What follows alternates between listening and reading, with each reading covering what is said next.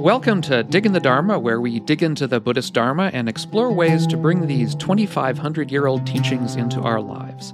I'm Doug Smith of Doug's Dharma on YouTube and the online Dharma Institute. And I'm John Aaron, teacher at New York Insight Meditation Center and mindfulness-based stress reduction teacher and teacher trainer, and founder of Space to Meditate. Greetings, Doug. How you doing? I'm doing great. I'm great today. How are you, John? I'm okay. I've been contending with, like, of all things, a cold. It's like, it's like there was that period during quarantine where we never got sick because we were never going out, or we were wearing masks if we were going out, and we were washing our hands constantly. And when we lighten up, all of a sudden. Yeah. Even though I always wear a mask on the subway, I got it from somewhere. Yeah. And then, of course, it must be COVID, and it's not, but it's just like a cold. It's like, it's one of those spring colds. It's like you almost forget what that's like, Exactly. And it's just like, it feels almost, it's like a shock, it's like, I haven't had that in a while. Yeah, it's pretty funny. Maybe I should just wear a mask all the time. But then you don't want to wear a mask all the time. Right, and it's like in the house to keep my other half from getting it. I don't know. Yeah, I don't think so. Well, that's that too, because you can always get it from, somebody right next to you who lives with you. So it's dukkha. It's life. It's life, yes. Yeah. And life is dukkha, I guess. So they say. So they say. Anyway, so I thought it would be fun today to talk a little bit more. We may have talked about this in the past, but a little bit more about secular mindfulness and quite specifically about, I suppose, the curriculum that kind of started the whole movement in a sense, which is this curriculum that I teach all the time called Mindfulness-Based Stress Reduction. MBSR. MBSR. I also teach new teachers. And it's been around. You should explain that you're pretty far up in this. Oh yes, thing. I'm very senior. No, you're very senior. No, not only you teach it, but you teach people who teach it. So that's pretty... And I've been training new teachers for about 4 years now, and it's really fun and great because they're from all over the place, and so it's like this, it's spreading a net of these teachings. And how is that different? How is it different to teach a teacher rather than to teach a course? Is there? Yeah. So, it might be helpful to talk about the course a bit first, right? Sure. Yeah. But and then get into that because, so this is a curriculum that was designed by Jon Kabat-Zinn in 1978, 79, specifically to work with people with chronic pain originally. Yeah. And John, who was a professor at the University of Massachusetts Medical School, but also is a serious Zen practitioner and has been since he was certainly in college. They invited him to put this curriculum together. And, it actually started, he said, as a 10-week curriculum. But then because of the class schedule or something, they made it had to be an 8-week curriculum. So it's basically 8 2.5-hour sessions over 8 weeks with a full day of practice somewhere between weeks 5 and 6 or 6 and 7. So it's a pretty intense course, and it's completely experiential. So it's not about like somebody teaching you, but it's really about practice and bringing it into your life. So it's practical more than sort of didactic. You're not sort of trying to learn a whole bunch of facts. Right. And in fact, if somebody goes and doesn't do the practice between weeks, they're going to get some facts, but nothing else. Right. And so it's a real commitment. So John created this curriculum, and he was the only person to teach it for a few years. And then, he would introduce it to others who, he would invite to come and teach with him. And the Center for Mindfulness at UMass, which grew considerably over the 80s and 90s and early aughts, has now sort of constricted because of funding. And John retired quite a while ago. Even the people that Saki Santarelli, who was his successor, ran it very well. And he actually started a more formal teacher training program, Saki, because he's a real educator. John, in the early days, would just have people read his book, Full Catastrophe Living, which is still a bestseller, I think, or sells very well, which is, basically an outline of the 8 weeks with a lot of science and other things included in that. In those days, people that came to kind of potentially teach it had a pretty serious practice already. Mm-hmm.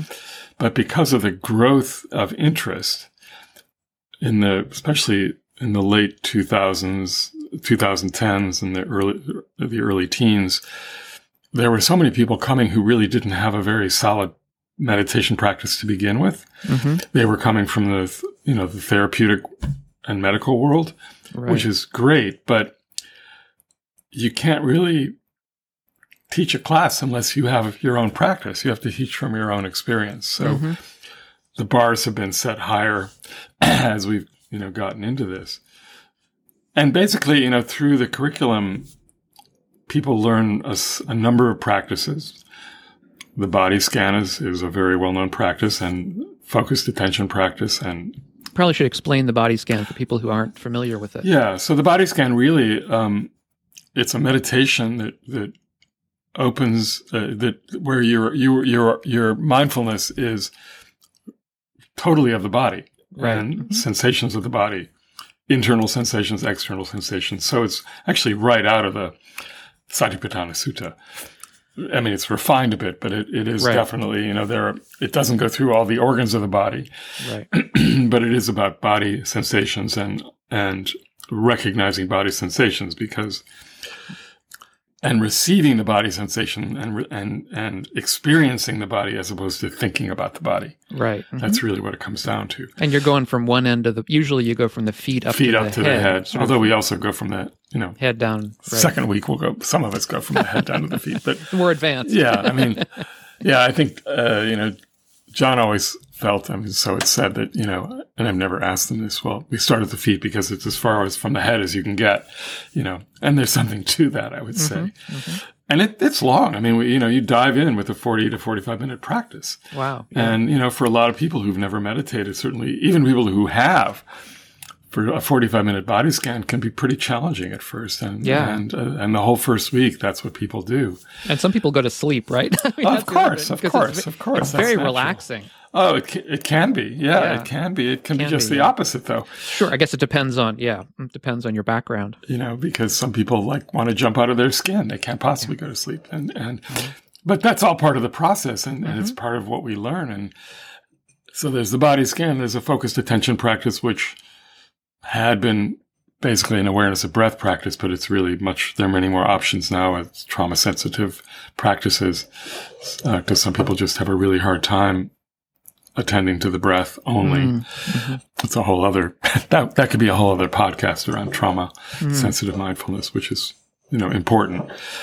And then walking practice and open awareness practice and various compassion practices toward the end. And then, but as important as any of that, and this is what's really key to the course, I think, are what we describe as informal practices, which is basically everything else you're doing. You mean outside of the formal practice, right? Yeah. So whether you're, tying your shoes or washing the dishes or making a podcast, you are simply just bringing an attention to this, which is similar to what we do in meditation. Noticing how often the mind wanders off and then come back to actually what we're doing. Mm-hmm. Generally speaking, when you and I are doing a podcast, I think our mind is pretty much on the podcast. I'm not thinking about what's going to happen 3 hours from now, even though I'm starting a class, But so it's like, that could enter into the frame, but I see it and then I come back to, the microphone in front of me and you in front of me. So it's a little different when you're doing something that doesn't necessarily require thinking or consideration, like the dishes or taking a shower or brushing your teeth, whatever. Mm-hmm. So it's just really interesting. And so, I've had people come into classes who have years of meditation experience, but have never actually figured out how to integrate what they get from meditation into the rest of their lives. Ah, that's interesting. And that's what's so important about it. Mm-hmm. And so, then there's the question that has come up, and I don't think you've actually been too part of this discussion in the various writings over the past 12, 15 years about oh, is this Buddhist, or is it taking, things from Buddhism and making it something else, and is Right. there enough? And it's a big question, but I can say personally, coming from both sides, that it's really, really very much rooted in the Dharma and very much rooted in the 4 foundations of mindfulness, Yeah. Mm-hmm. as well as the Brahma Viharas of loving kindness and compassion, though not necessarily explicitly so. Mm-hmm. One continual argument that's still present is, that we don't talk too much about ethical behavior in the context of the 5 precepts or non-harming. On the other hand, John would say that's implicit. And to some degree, that's true. Right. Mm-hmm. In the sense that if you're really having a hard time settling the mind and landing the mind on one thing, very likely it has something to do with something else, and behaviorally. Could be, and, yeah. that's a place of investigation. Right. And also the whole, in my way of thinking anyway, the whole aim of the enterprise is an ethical aim of reducing suffering. Yeah. And what you're getting at there, I think, is key in the sense that just by being mindful, how can you help but be aware of ethical concerns in your own life that you have? It's different from somebody else coming, from outside and saying, these are the things you should do, know? It's rather giving yourself time to reflect upon your own life and begin to see those things that you do in your own life that maybe you could change for ethical or other reasons. Yeah. So it seems to me just inherent. There's no way. Yeah, there's no way. It's not trying to teach you ethics. That's sort of beside the point. Yeah, exactly. I see, but I see it as inherently ethical. So and I think where the quote controversy has come in around secular mindfulness, this notion of secular mindfulness, is when, and this wasn't necessarily MBSR that was brought into the military or but when mindfulness was brought into the military, and I have a very good friend who's an MBSR teacher and who has developed mindfulness programs. He's in the military, about to retire, but he's been doing it for years. And so there would be, can you have a mindful, sniper? Yeah, that's always the example that's given. Yeah. And that's absurd, because, okay, you could have a mindful sniper who, in the process of doing what he's been charged to do, you want to make sure that whoever he's going to shoot is the right person. But I would still not, I would still question that as being mindfulness as opposed to, attention, very focused attention. Yeah. That said, you can imagine that when, and I've, as I've done some work with the New York Police Department, and which is different than the military. It's a very different situation. But, when we teach when I've taught mindfulness in the police department, I've been very careful about even getting into situations that require a very quick response or a very quick reaction. Right. On the other hand, we can imagine that if police were better, trained in mindfulness, a lot of the actions that, we've seen in the last 10 years, or at least, have been exposed in the last 10 years, these unnecessary killings, they wouldn't be happening because there would be this moment of clarity, like, well, what's really going on here, as opposed to just a hair trigger reaction. Right. And that's a very interesting area of practice, of course.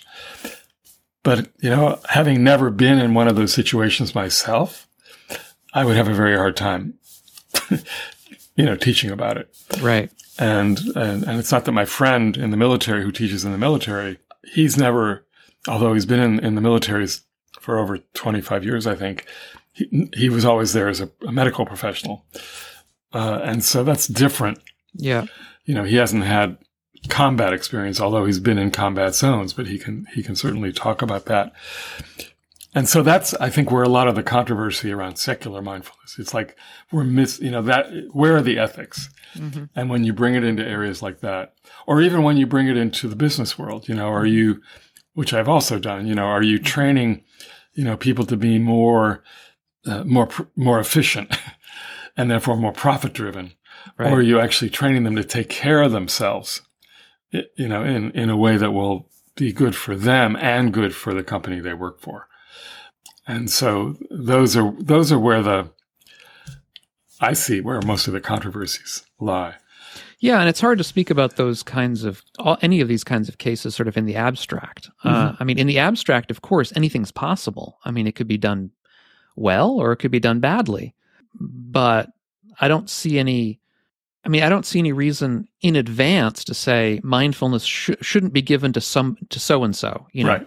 This person should never be taught mindfulness. Yeah. Oh. Yeah. That doesn't make sense to me, because anybody, if taught mindfulness properly, has the potential anyway to grow and learn from it and maybe become, more aware of the ethical concerns with whatever they're doing in front of them. Yeah. Just simply by paying attention to their own reactions. Exactly. And, who needs it more than somebody who's in a very difficult situation?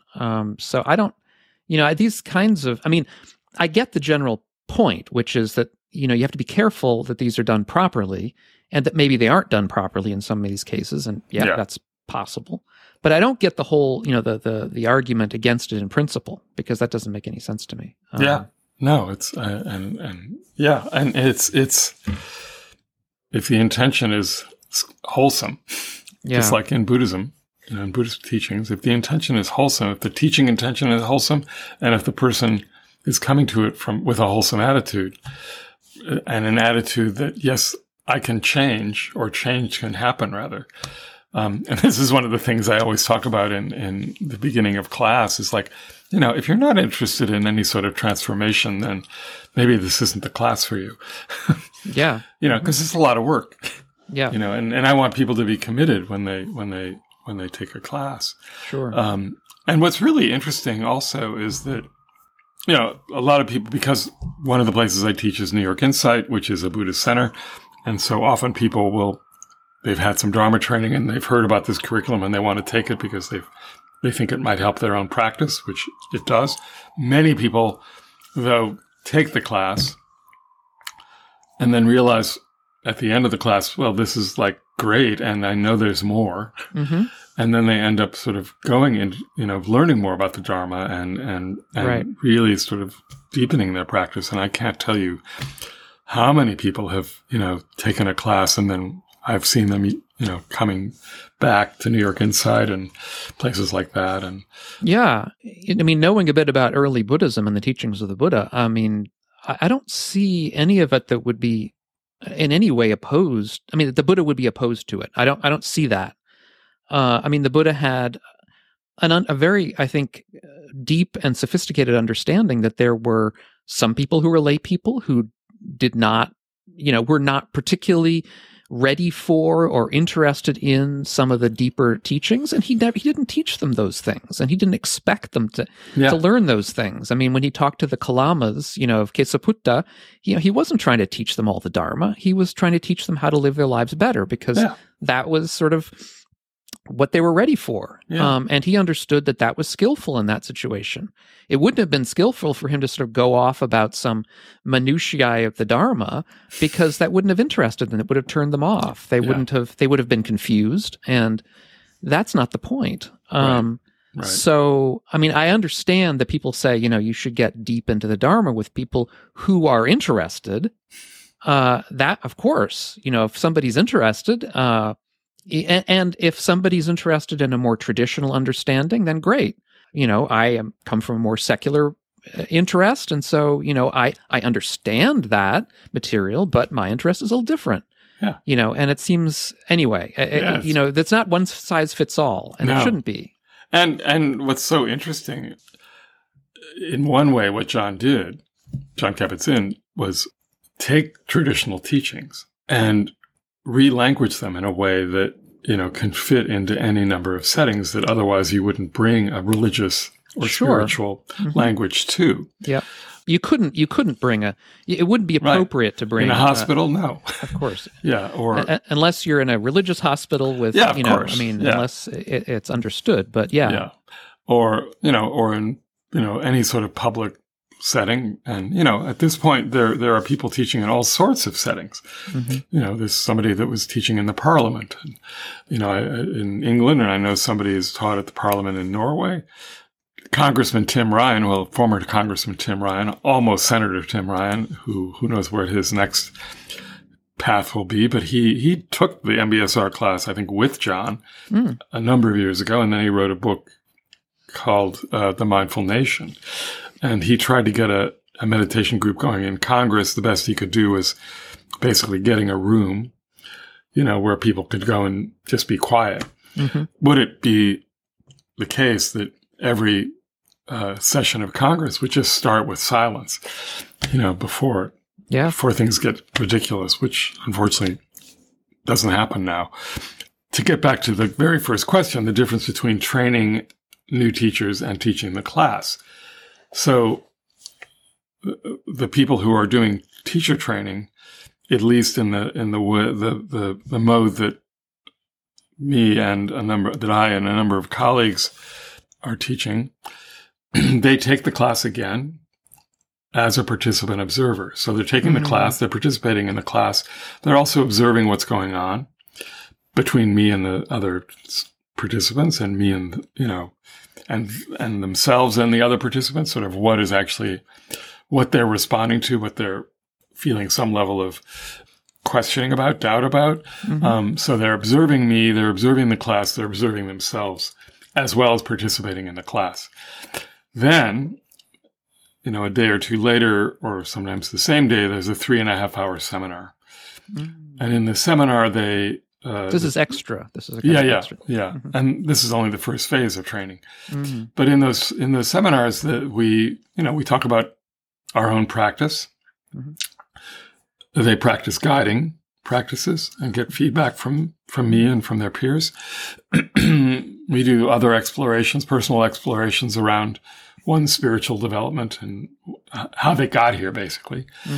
And then we unpack what happens in the class, but we unpack it with several lenses. One lens is looking at the Buddhist underpinnings of the curriculum, which, as I say, really closely mirror the 4 foundations of mindfulness, living with mindfulness of body, mindfulness of feeling tone, and mindfulness of mind, and then life. And then the other underpinnings are just the group process underpinnings, the experiential learning underpinnings, and the scientific underpinnings. And do you have people from other religions as well? I mean, other religions, people. Oh, yeah, for sure. I would think so, yeah. Yeah. Very much so. And so that's the first level of training, but they still can't teach the curriculum after that. They have to go on and do at least another retreat, silent retreat, and then they have to do some workshops and things like that. I mean, where they're getting used to teaching and talking about what mindfulness is, and then there's another intense training, which is in the model that I'm using, which is the model of what's now called the Global Mindfulness Collaborative. And that intense teaching is really intense. It's like 9 8-hour days, basically, where you're going through every bit of the curriculum. Wow. And learning how to present it and teach it and guide it and getting continual feedback. And then you can start teaching with some level of mentorship. It's a pretty intense process, as it should be. Yeah, of course, yeah. And, there are many other programs out there now, right? I mean, that are available, that are just mindfulness trainings and then mindfulness teacher trainings that are quite good, but they're not. The thing about MBSR, it's been around for over 40 years, and it's the one curriculum that's been continually scientifically researched, especially in the last 10 years. It's kind of mind-boggling how many research studies have been done.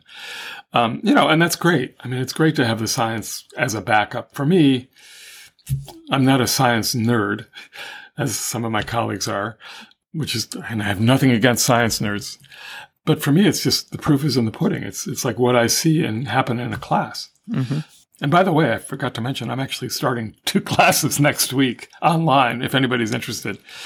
This is through the Omega Institute, which has had a long association with John Kabat-Zinn, and prior had a long association with the UMass Center for Mindfulness.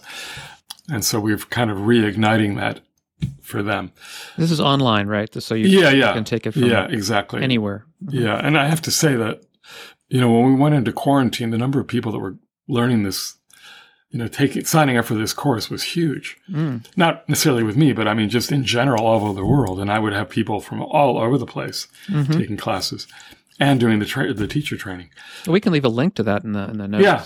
And not only will there be a link, there'll be a 10% discount code. Oh, that's nice. People that are interested, yeah. That's nice. But it starts next Thursday night, and there's one on Friday at noon. What's the date? Oh, right. What is that? April 13th and 14th, I think. Yeah. Okay. Yeah. Yeah. I mean, it's if you need a kick in the pants for your practice, or if you really haven't developed a daily practice, it's an excellent way of starting that. Yeah. And sustaining it. Because you're sort of held accountable by the group and by me. Yeah. And and if you're a serious Buddhist practitioner and you're just sort of interested in, how this curriculum holds the Dharma, essentially, I think you might find it fascinating. But as I said, a lot of people, and perhaps a lot of people who listen to this podcast, they're interested in Dharma. They may not have a regular practice.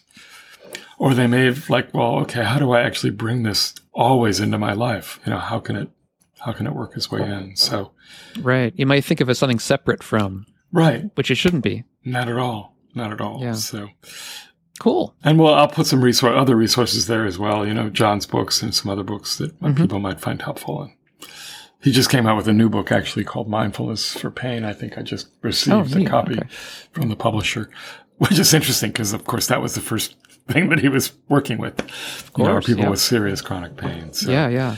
Sounds good. Thank you for indulging me. And yeah. Well, no, I mean, I think it's something that everyone should know about. Yeah, because it can be so useful. Something my wife went through and enjoyed very much. Yeah. Speaking of enjoyment, we also forgot to mention that we enjoy coffee. True. I'm just sort of finishing my cup here, and if folks would like to support the show, they can buy us a coffee at diggingthedharma.com. Diggingthedharma.com, indeed. So we're glad you're digging the Dharma, and until next time. Next week. Okay. Take care. Thanks for listening. If you enjoyed this podcast, please leave a review on your podcast directory. And please check us out at diggingthedharma.com, where you can leave a comment, buy us a coffee, and even become a member. You can find out more about me, John Aaron, at johnaaron.net, and Doug at dougsdharma.com.